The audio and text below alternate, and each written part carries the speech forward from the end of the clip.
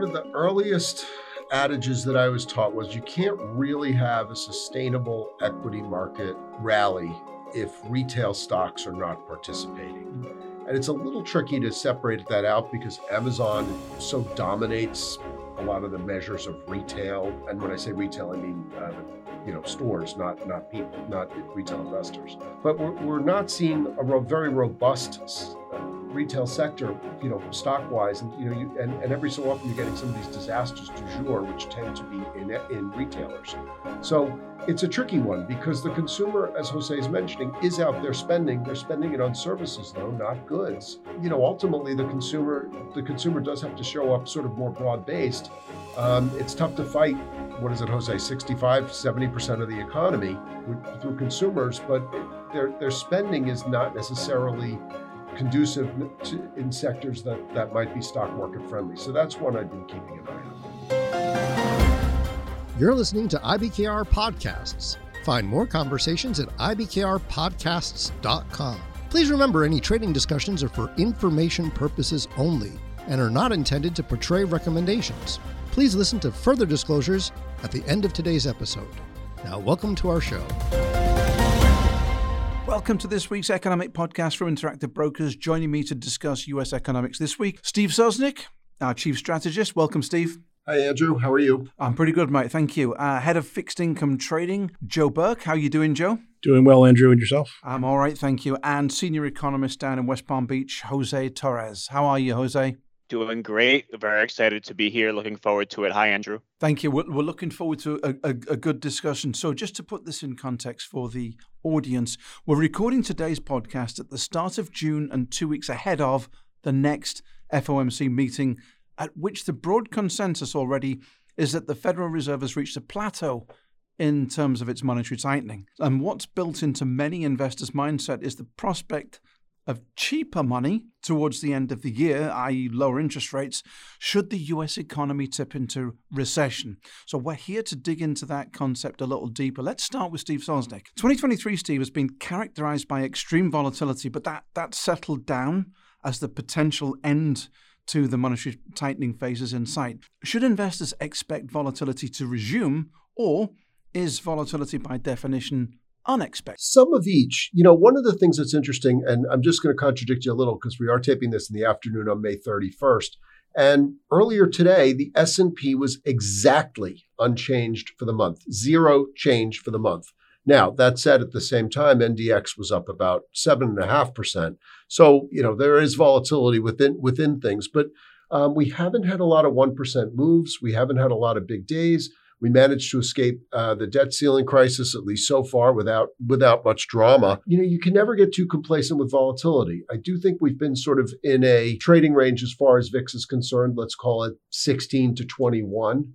And I think as we approach the lower end of the range, it's prudent to think that something usually creeps in and pushes it back toward the middle to the higher end of that range. Jose, can you give us a textbook definition of what is a recession? Sure.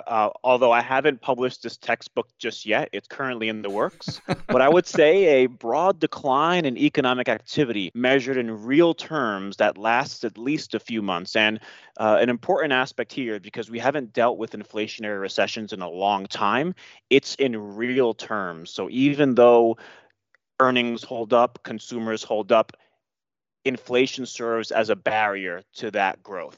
If I may jump in, a lot of people always think about a recession as being two negative prints in GDP, which we actually got recently, but that wasn't enough to call it a recession. It's sort of not a recession until a bunch of folks on the NBER say it is. How do you characterize it? It's much easier to categorize with a simple rubric, but how do you bring it in if you're trying to be more subtle? Well, you're absolutely right, Steve. The technical definition is 2 back-to-back quarters of negative real GDP growth. And I think the labor market, because it's remained so strong, albeit real consumer spending has been treading water, I think that's what the NBER was looking for to call last year a recession. And then also you had in the second half of 2022, you had stronger growth, and that sort of made 2022 a flat kind of year. So, Jose, where would you say the U.S. economy is right now heading into the June FOMC? Well, we're certainly late cycle. Earnings reflect that, significantly off peaks. Leading indicators continue to point downward. And what's really made this cycle much more difficult to read than previous cycles is the pandemic. The pandemic really unleashed unprecedented amount of liquidity. Folks, if you would have told folks last year that the Fed was going to 5 or 5.25 or 5.5, they would have said, oh, that means we're immediately going into recession. And as we can see through 2023, we're still not there, albeit we are sort of flatlining, but things are still holding up because all that liquidity, it takes a while to run down. In the past, you've had 1 trillion in liquidity injections. This time you had roughly 8 to 10 when you combine both the fiscal authorities and the monetary authorities. So that's made it really challenging this cycle to sort of gauge when the liquidity is going to run out. And I'm sure Steve will talk more about this later, and maybe Joe as well. In the markets, we're seeing just buyers show up day in, day out, no matter the headwinds. And I think that reflects that unprecedented amount of liquidity that was injected. Let's turn to monetary policy. So let's bring in Joe. The Fed's lifted rates by 5%, 500 basis points in a very aggressive pace of tightening in a relatively short period of time, Joe. How quickly does monetary policy usually bite? Well, I think the answer to that is that, most typically you see 18 months to 2 years before you see any real impact of monetary policy. But if you look at CPI was about 9% in June of 2022, and it's just under 5% in April of this year. So, clearly it's having an effect. But, to Jose's point, the employment is strong. While we're hearing talk about tech layoffs and white-collar layoffs more and more, the employment numbers are still very strong. And I think as long as the consumer continues to spend, I think that the Fed's going to have a challenge to bring CPI down further. So it's not biting in the same way as it possibly has in the past. Is that perhaps because it's come from practically zero to begin with? I think that could have something to do with it because, if you go from 0 to 5% versus, say, 5 to 9%, it's going to have a greater impact at the higher end than at the lower end. Can you talk about the pace of borrowing? So we talk about sensitivity of demand for loans relative to the cost of borrowing. Talk about how has corporate debt issuance responded to higher interest rates? Well, prior to the tightening cycle, when everyone sort of knew that the Fed was going to tighten, the corporate issuance was just massive, and everyone wanted to get ahead of that tightening. And then it was sort of slow in 2022. But as we get in, sort of the middle of 2023 here, it seems like corporations are starting to say, this is business as usual. We need to continue to borrow. There was a big refinancing with I think it was Caterpillar. Apple just issued a big bond recently. So you're starting to see large corporations that are issuing debt again. Whether or not that persists, I don't know.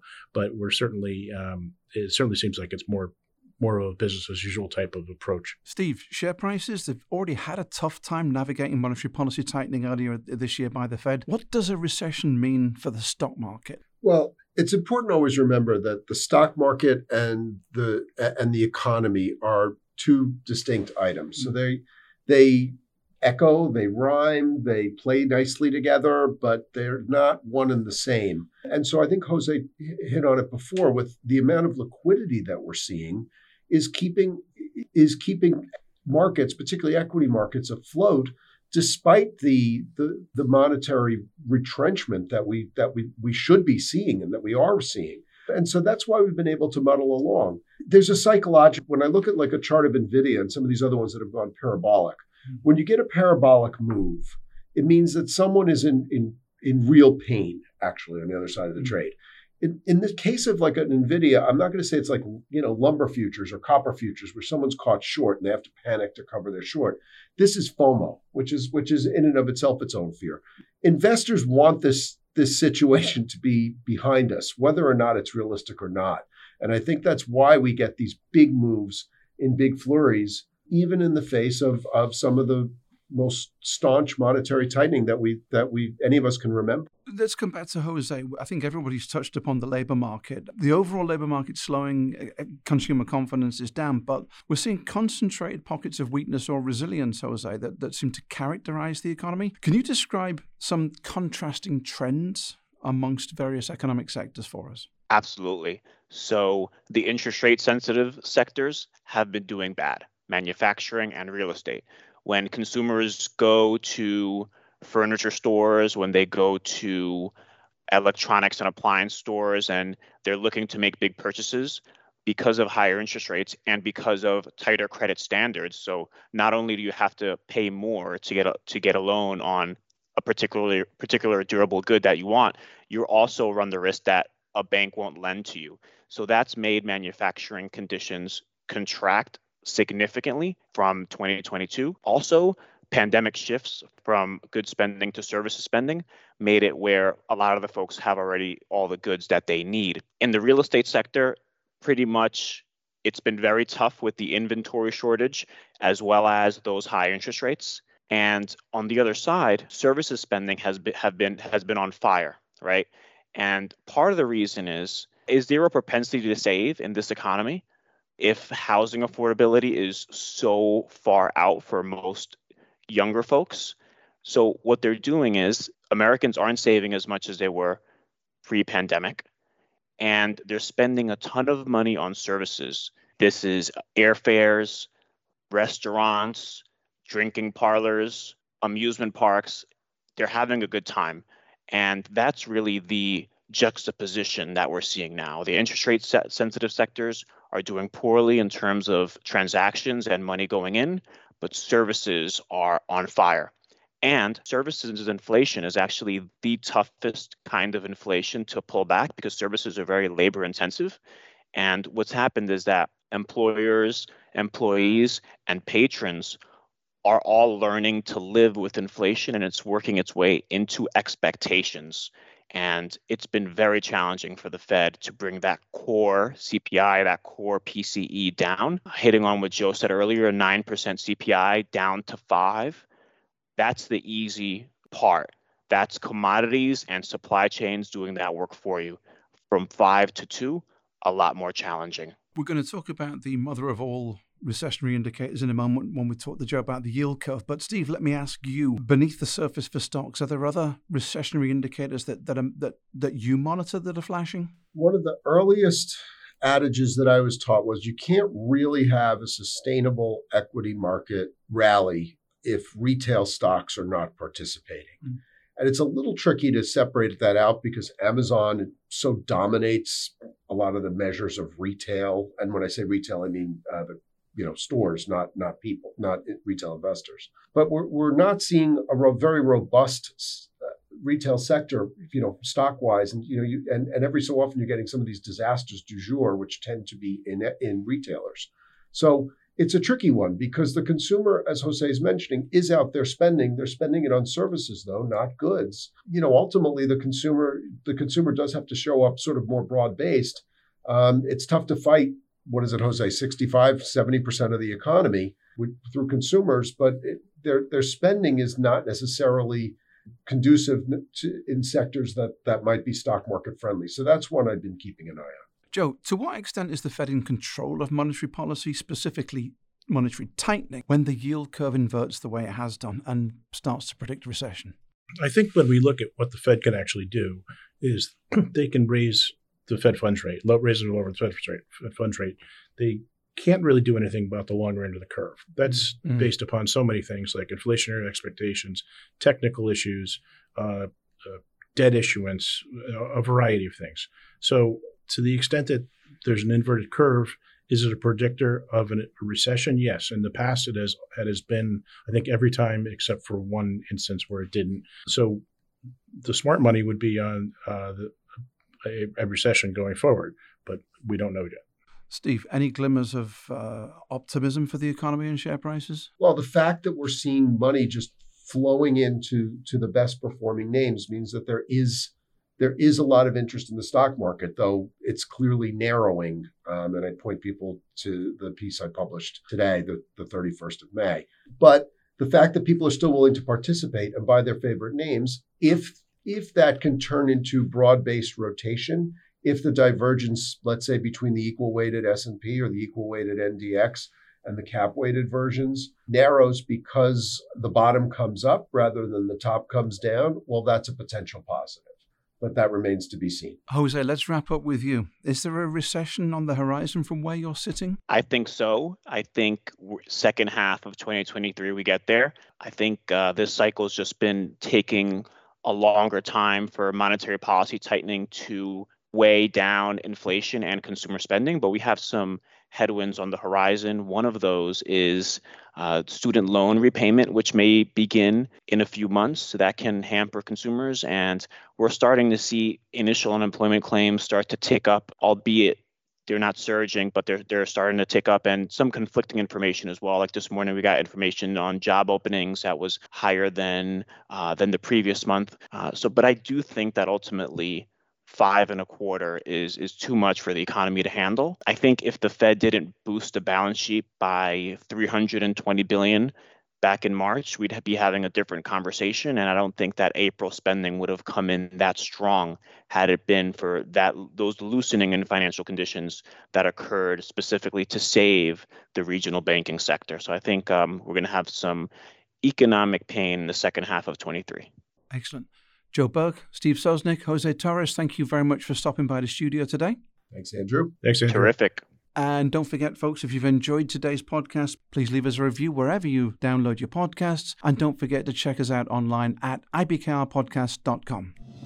Thanks for listening to IBKR Podcasts. As always, we have more episodes at ibkrpodcasts.com. And if you're interested in learning more about interactive brokers, visit ibkr.com. We offer more trading education material, such as webinars at ibkrwebinars.com, financial and economic commentary at tradersinsight.news, market-related courses at tradersacademy.online, and quant-related articles at ibkrquant.com. The analysis in this material is provided for information only and is not and should not be construed as an offer to sell or the solicitation of an offer to buy any security. To the extent that this material discusses general market activity, industry or sector trends, or other broad-based economic or political conditions, it should not be construed as research or investment advice. To the extent that it includes references to specific securities, commodities, currencies, or other instruments, those references do not constitute a recommendation by IBKR to buy, sell, or hold such investments. The material does not and is not intended to take into account the particular financial conditions, investment objectives, or requirements of individual customers. Before acting on this material, you should consider whether it is suitable for your particular circumstances and, as necessary, seek professional advice.